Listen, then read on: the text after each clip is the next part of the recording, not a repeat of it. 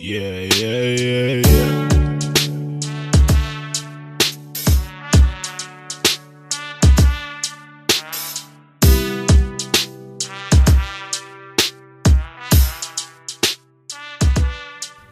Hey guys, my name is Alex, and you're listening to the 1000 Movie Project podcast. The author David Shields was promoting 2 books at once on the Bret Easton Ellis podcast, and he mentioned this quote by the psychoanalyst Jacques Lacan that I went around repeating to everyone for days, not quite sure how I felt about it, and the quote is this: "Love is giving something you don't have to someone who doesn't want it." Let me say it again for reasons that'll be apparent in a moment. Love is giving something you don't have to someone who doesn't want it. This quote really rang my bell for some reason, and I think I was trying to parse out exactly what I felt about it, and so I kept telling it to people all throughout the day, the next few days. And as I was telling this quote to people, it was interesting to notice the same reaction in every person I told it to. What would happen is this: I would tell them the line, and then they would squint a little, they would repeat it to themselves out loud, parsing it, and then, after repeating it to themselves, they would reach a verdict about whether they liked it or not, or whether they agreed with it, I should say. Which usually they didn't. Maybe 90% of the time they did not. They would hear it, and then they would grimace, and then they would say, "Oh, it's such a dark sentiment, it's so sad," and they would suggest that any person who feels such a way about love probably just hasn't experienced it. I've got a friend named Dave, though, who's had some rough luck with dating. He's had 2 long relationships in the past decade, each one with a partner he entertained mostly for company, and both of those affairs were basically fine, except that they were having a nice time with one another, but it wasn't anything promising in the long term. One of my bonding points with Dave ever since we first met has always been like the travails of online dating, and he's had it worse than I have, because Dave is in his mid-30s, and as much as he's attuned to the realities of life and the scarcity of what he's looking for amongst women his own age, in terms of their life and work situation, Dave just does not want to date anyone who's got kids. He loves kids, and he's great with them, but he's got a lot of obligations, and there's some disquieting ambiguity about what exactly his role would be as the partner of a single parent. And like he's wondering, how much harder will it be to synchronize schedules? How often will the kid have to join them when they're hanging out? Will the cost of a babysitter become this noose around their evenings? As a result, Dave often finds himself in conversation on these dating apps with women overseas, young professionals who fit the bill of everything that he wants, but who, alas, are over the sea. And he does get really invested, and understandably so, but for all of the passion and ardency with which these conversations unspool over the course of so many days, with Dave and his correspondent both genuinely alarmed to have finally found what appears to be the exact thing that they're looking for, the conversation invariably fizzles out. The distance just becomes too much to reconcile. The routine here of his heart being made to swell and then abruptly deflate after 2 or 3 weeks of kind of aimless swiping and scrolling, it's pushed David to the brink of a very serious kind of despair on a couple of occasions now. It's just this, and I understand it's this hopeless feeling that he's invested money in these apps and these websites, and he feels that he's just exhausted every avenue of companionship that's available for somebody who, like him, is not really down for the bar scene. He's a homebody, and he's ambitious, and he's cerebral, and he wants to meet someone along those lines, but it's hard anyways. But so he reaches these really dark patches, and he's open about it, and we talk through it. He has a dark night of the soul or two, and then eventually he gets back on the horse. It reminds me of this great bit, actually, from a movie that came up on the list in 1939. It was Jean Renoir's The Rules of the Game, where these two dudes are talking about heartbreak and the road to recovery, and one guy says to the other one in consolation, he says that what you do after a heartbreak is you sit around moping for a while, you suffer, and you suffer, and you suffer, and you suffer, and then one day you wake up and notice that the concierge's daughter is very pretty, and suddenly you're on the road to recovery. Anyway, given how discouraged Dave often gets about dating, I should have known better than to confront him in such a perky way the other day and say, "Hey, Dave, I heard this interesting quote by Lacan." Because Dave is literally the only person I recited the quote to who did not have the generic reaction, the pause, the pensive scowl, the parsing of parts, the slow interpretation, and then the outright dismissal of its nihilism or whatever. But I went up to him and I was like, "Hey, Dave." And then I told him the whole thing, love is the thing that you don't have, that you give to the people who don't want it. And Dave, with his default smile drooping at one corner, just gave me the most somber nod, and he cocked his brow and said, "Yeah, wow, I feel that." Dave is a bubbly guy. Everybody loves him. And like the rest of us, he's got troubles and skeletons and things to fret about, but he's better at compartmentalizing his issues than just about anybody I know. Dave will be 4 hours into a conversation before alluding in passing to the fact that, like, he got stabbed the night before. He's always got a smile. He's always got a pep in his step. So I can't say that the quote really soured him for the rest of our shift, but there was definitely like a shadow hanging over his head. And the shadow proved contagious because I developed one of my own. But if Dave's shadow was colored with like angst and romantic despair, then mine was colored with shame, because how could I have been so dumb as to burden him with something like this? It's just, the quote sounded kind of clever and like wise in quotes, and I figure a fitting thing to say about wisdom is that it's the thing that you don't have and that you give to people who don't ask for it.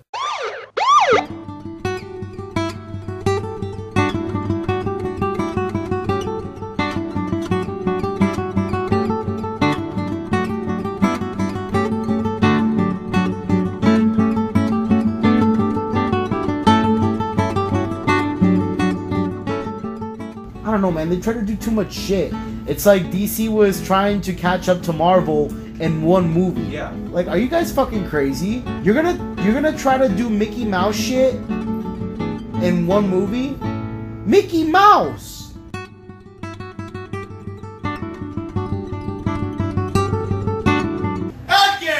The thing about sharing the Lacan quote with Dave made me think about a lot of things, mostly about what an asshole I am, but it also reminded me of this idea, and it sounds kind of stuffy when I think back on it, but the idea of like the quote-unquote danger of books and of learning. I took a couple of classes on postmodern literature in college, and I remember that one of the ideological threads that ran through those both courses, which were taught by the same professor, was this idea that some critic had pitched in an essay. I forget his name. It might have been Eagleton or something, but it was about the violence of reading.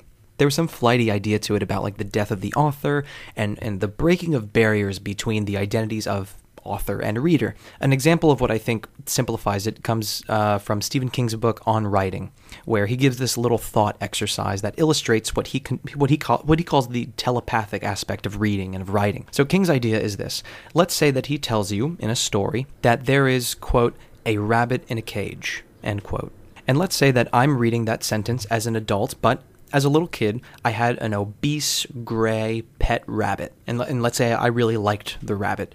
Well, I will probably envision a fat, gray rabbit when Stephen King tells me to envision a rabbit in a cage, because that's the kind of rabbit that I had a formative experience with. Now, let's say that you, on the other hand, you never had a pet rabbit, but you were maybe traumatized as a kid because one day your dog came sauntering into the house with like a dead white bunny in his mouth. Maybe that little white fluff is what your own life experience has conditioned you to imagine whenever somebody tells you to close your eyes and think of a rabbit in a cage. So Stephen King, the author of that sentence, he wrote it while envisioning a rabbit whose physical properties were informed by his own personal experiences.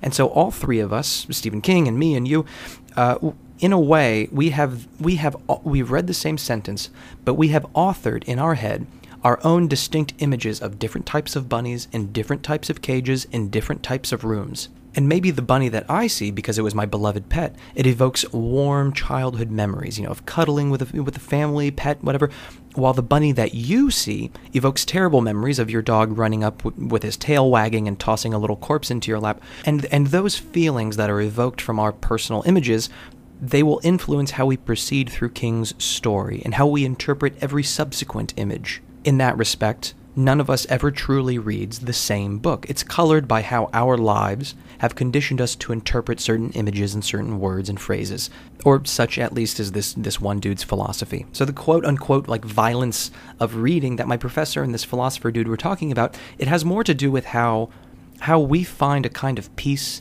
and complacency and a sense of like self and belonging and whatever within certain intellectual structures. And they give us this illusory sense of shape and meaning and order to the universe. Now, maybe that structure for you is the ideology of a political party or a religion, or maybe it's an idea of racial supremacy. Maybe it's even just the fact that you're from Miami or that you're a Scorpio. You've got a certain bad habit, let's say. And rather than investigating yourself and unpacking all of your traumas and hang-ups and disappointments and whatever in order to find out the root of your problem, you just throw up your hands and say, well, I'm a Jewish Scorpio from Miami. I was raised in a Cuban household, and that's why I only date, toxic people or whatever, something like that. Their point was that by seeing yourself as a small cog in a larger group or a system, that it absolves you to a degree of responsibility for your own actions. And what I think to have remembered having been the point of that whole, reading as a violent experience idea, is that if you are a serious reader, an avid reader who reads widely and critically, then your ideas of life will be constantly called into question. Every intellectual structure that you try to build around yourself will be constantly deconstructed by these new challenges that you're coming across in the pages of one book or another. The door to your mind is always going to be open, and the wind is going to be wafting new shit in there all the time, and some of it will be beautiful, and some of it will be scary and bad, but it's all going to come together and create a really vibrant kind of, ecosystem of ideas. Wait, I don't know. I don't know why I'm going down this road. Look, what I'm kind of getting at with the Stephen King example and with the story of, my friend Dave's reaction to that quote about love is that the risk of certain kinds of ideas, what it might be is that you come across them while you're suffering a certain kind of angst. There's some kind of pain for which you haven't yet found the right words. You can't name it, and that's part of why it's so bad, is because it's amorphous. If a thing has a shape, and if it has a name, then you can diagnose it. You can dance around it. You can attack it. If it's shapeless, then it's both everywhere and not. It's both big and it's small, depending on your mood. But so then one day you're reading something, and some savvy, nihilistic wordsmith comes along and he puts your pain into what appear to be the perfect words. And suddenly you say to yourself, oh, that's it. It isn't that I'm just temporarily in, some kind of slump. It's that love is this ephemeral thing that we're all doomed to chase on a treadmill, and it'll never be reciprocated, and I'm going to die alone, and so on and so on. The poeticization of the pain can give you this kind of harrowing illusion of its permanence. I don't know. This all sounds very flighty. I'm sorry. But my point is that this is what worried me about Dave's reaction to the Lacan quote. I was giving myself a hard time about it afterward and feeling like it would be wise to do a little self-censoring at times. Try to just get a rope around my enthusiasm and keep in mind that some people have had experiences that don't quite endear them toward, the morbid shit toward which I am always endeared. I'm thinking it would just be prudent and considerate to exercise caution when you know that you're talking to a person with certain hang-ups and fears, to just not bombard them with morbid little curios that are going to trigger them, I guess. In other words, if you know your friend is lovesick, don't say some flowery, eloquent, lovesick shit to him, because it isn't a very tall order for you to just sort of keep your mouth shut. I'm talking to myself about this. It's easy for me as a writer who's trying to turn out tons of blog posts and podcasts every week, as somebody who is constantly on the lookout for, galvanizing new material. It's easy for me to say that, one of the high points in life is pursuing and confronting different sorts of upsetting subject matter. But what about Dave? He works 2 jobs, 4 days a week, and then on Friday it's just his first job, which is at a hospital of all places. Most nights, most days, he's out at work from 6:30 in the morning until 9 p.m. Does it make sense that he would want to, color his few hours of leisure time with the sort of, morbid shit that I find stimulating? Probably not. So I'm thinking maybe I should, keep this dark shit to myself, no matter how interesting I find it. Or actually, better yet, just sit on it, think about it, write it down somewhere, and then foist it upon you, which is a privilege that I'm very thankful for.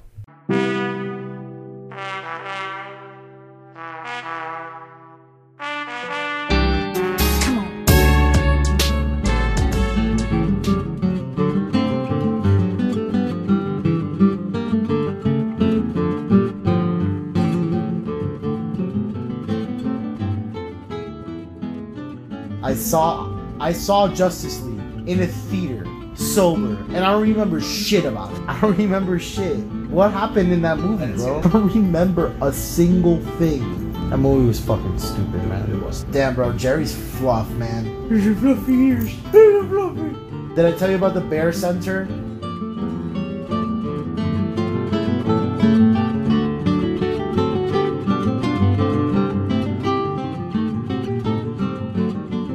I don't know enough about Gore Vidal's body of work to either confirm or deny that this little anecdote took place as it's recounted, but the story has it that Gore Vidal, who was a public intellectual, big writer from the mid-20th century, that at some point in the 60s or the 70s, he said something really scathing about a book that Norman Mailer had just written. Something, the highbrow version of like, yo, you suck at your job. Like that, like something really intense. And so they both happen to be at the same party a couple weeks after Vidal makes these remarks.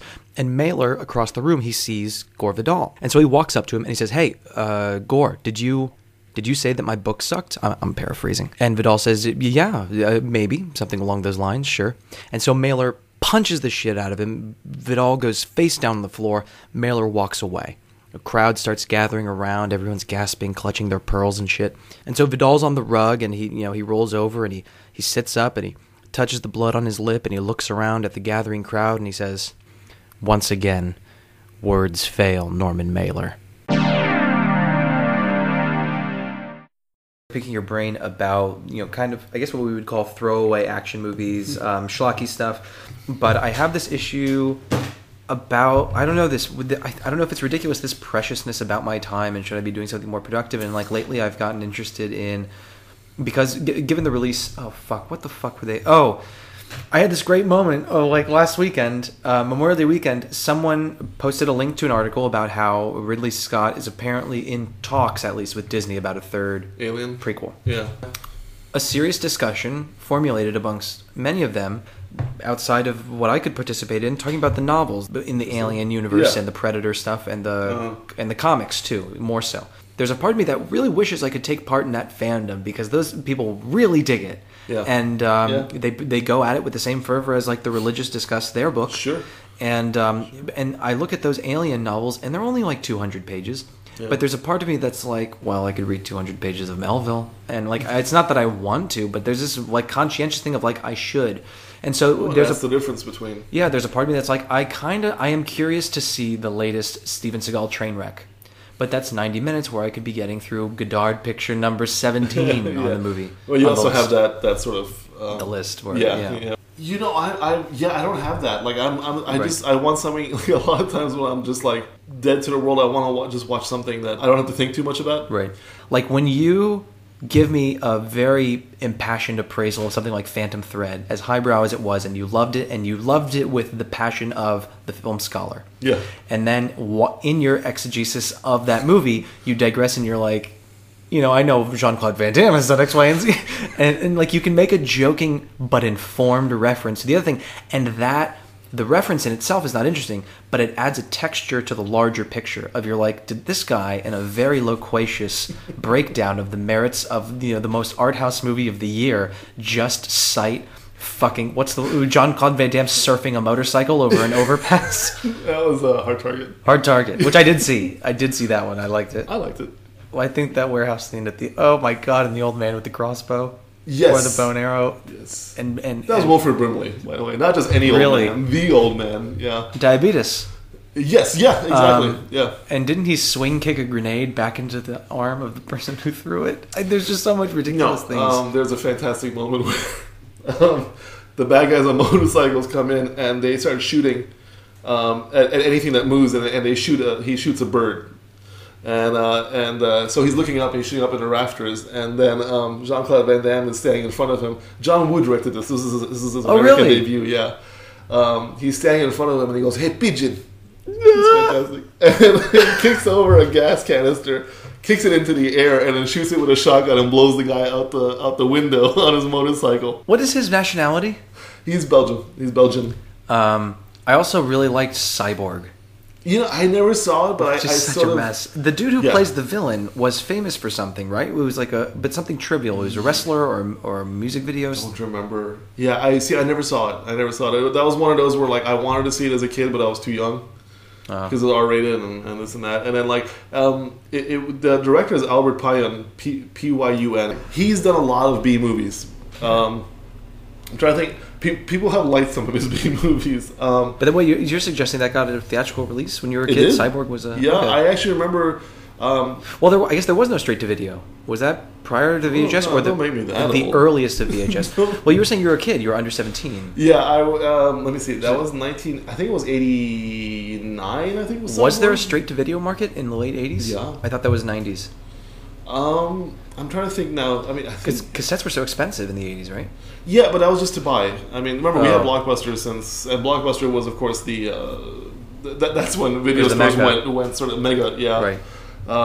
I mean, we were renting videos when we lived in Germany, like in 1983, 84. So up until before DVDs came out, VHS tapes were not priced to sell. They At were all, priced. really? Yeah, there would only be certain ones that would like Big when Star deal. Wars. Yeah, Star Wars Okay. would come out. Everybody wants to buy it. They would say it's $20, whatever, on VHS. That's reasonable. Yes, and those would be the exceptions. I remember actually Dances with Wolves of all movies was there was such a fervor for it, and when it came out, it was actually for sale, and so that was released. And a big deal about that one was that it was the movie was like 3.5 hours long. Really? And and they put it on one VHS tape because they were like, they didn't want to make it on the two VHS Right. tapes, and they had to thin the tape so much to put so much onto the one cassette that there were like the tape would just break because it was too brittle. So no, it wasn't until DVDs came out when movies were priced for sale, all of them. But with the VHS market, they would price it. What would be funny? So I used to work at Blockbuster, Right. as you know, and what would be funny was that whenever someone would destroy a tape, they would say, "Okay, my son did this to the tape or whatever, and how much is it?" And they're like $100, and they're like, "What?" Oh my And God. they're like, "Yeah, they're not priced to sell." So so MSRP for movies was always like $100. You could never get people to pay $100 for a broken tape. course. So we would always sell it to them as what we call the previously viewed. So because what would happen was, at Blockbuster, when movies, so let's say Saving Private Ryan comes out, right? Now you have to have 400 copies available Right. for the first couple of weeks that everybody's going to rent them. But after a while, nobody wants to rent it, so you're stuck with 400 copies of the movie. Right. Now, some you send back to the studio, right? But a lot of them are yours, and so you price them to sell as previously viewed movies. Those are like $5, $10, whatever. Right. So we would sell it to people then for the previously viewed price. But yeah, when you would look it up in a computer, VHS movies were priced at $100 because they thought that people were not interested in buying anything but the biggest releases. Right. And it was only when DVDs came out that they're like, oh shit, people really want to just buy anything. They don't give a Right. shit. So Steven Seagal and Jean-Claude Van Damme, I mean, their movies made money. I mean, Time Cop opened up in first place. It was Jean-Claude's first and only number one movie. Well, that also has a lot of sex in it, right? And his movies generally don't. Time Cop didn't. It had no. There was not much sex. There was one like just completely gratuitous nude scene in there. Okay. But no, apparently Jean-Claude Van Damme, like his movies would always open like in second, third, fourth place, but they would just they didn't cost that much. But even in those days, opening in second, third, or fourth place was, and like kind of sticking around for a couple of months, like they made money, Right. and they were attributing it to Jean-Claude Van Damme, which is kind of funny to think now, was that men like to watch it because of the action, but women like to watch it because he was, I don't know, like handsome, Had but an also appeal. but I mean he had the body, an and so appeal, he would yeah. always show it off. Like Steven Seagal would not show any; he had nothing to show off. Right. He was always kind of pudgy. So yeah. So he was still 10 years prior to I Maybe guess 15. about 15 years ago. He was still in theaters. There was that movie Cradle to the Grave that he did, I think, with DMX. That was his big comeback. That they were putting that as he lost 40 pounds for the movie. Really? And it's hilarious because so Well, you watch it and he's still overweight. yeah, he's still overweight, and there's a scene where Michael Jai White is in it. But there's a Cradle to the Grave has a great fight scene. Like they're in a police locker room, and of course all the guys are these jacked up motherfuckers, like fucking greasy and cut and everything, and they're beating each other up. And Steven Seagal said, "All have your shirts off." And Steven Seagal is fully having his dressed. shirt off. And you're like, look. If you're directing the movie, don't make sure everybody else has their shirt on. Like if you know Steven Seagal can't take it off, make everybody else wear a shirt. You know what I mean? Like, Well, I remember, I don't know if we were working together at the time, but a few years ago I went through a spell where I watched, fast-forwarded through a number of his Netflix movies because a bunch of them appeared on Netflix like overnight. And I saw that they have stopped giving him a romantic interest. There's always a damsel in distress, but he plays an avuncular or paternal figure in rescuing her. Yeah. I think they've also... I noticed they also have kind of castrated John Rambo. And Rocky Balboa was never, he was always loyal to Adrian. Adrian, yeah. And maybe that's part of why people are so compelled by Stallone. Like in that movie, that book about Hollywood's influence on American sexuality, Sleeping with Strangers, that I was reading. They talk. The writer draws it back to Rudolph Valentino. Of like he was a hugely sexual figure just for the culture because he was the first one where like women were in love with him and men felt tremendous anxiety because he was chiseling this new idea of what a man was. Lots of makeup. You have to be good at salsa or the tango. And I think with Schwarzenegger maybe there is a feeling or I don't know, sexual competition or there is something. Or there isn't. I would say. I don't know. Well, he has. Well, they both usually have a romantic interest. They do, but like it's maybe kind of going back to what we were talking about, like where that was the kind of thing about Jean-Claude Van Damme was pretty. You know what I mean? Like even like he was tough enough. And the foreign, the exotic. Yes, and so he kind of had that sort of feminine quality to him a little bit. Yes, that you're right. women responded to. And you're right. Yeah, but Schwarzenegger would never have that, and then. I was watching Godard on Dick Cavett. Okay. And they were talking... Yeah, it was 1980. And they're talking about Jerry Lewis and how in France he's revered as this great artist, capital A.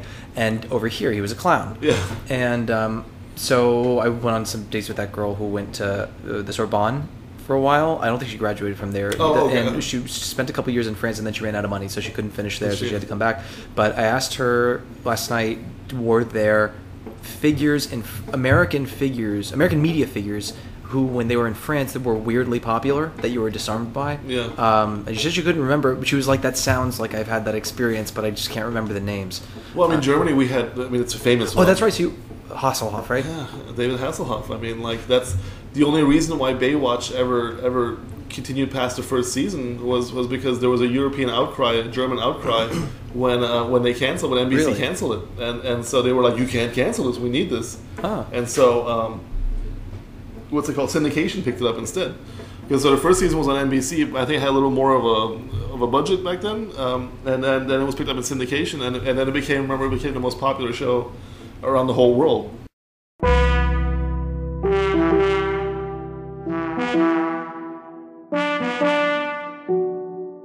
You've been listening to the 1000 Movie Project podcast. If you like what you heard, be sure to follow us on Instagram, Facebook, and to read our blog posts every day at www.1000movieproject.com. And remember, while you're at it, to have a nice day.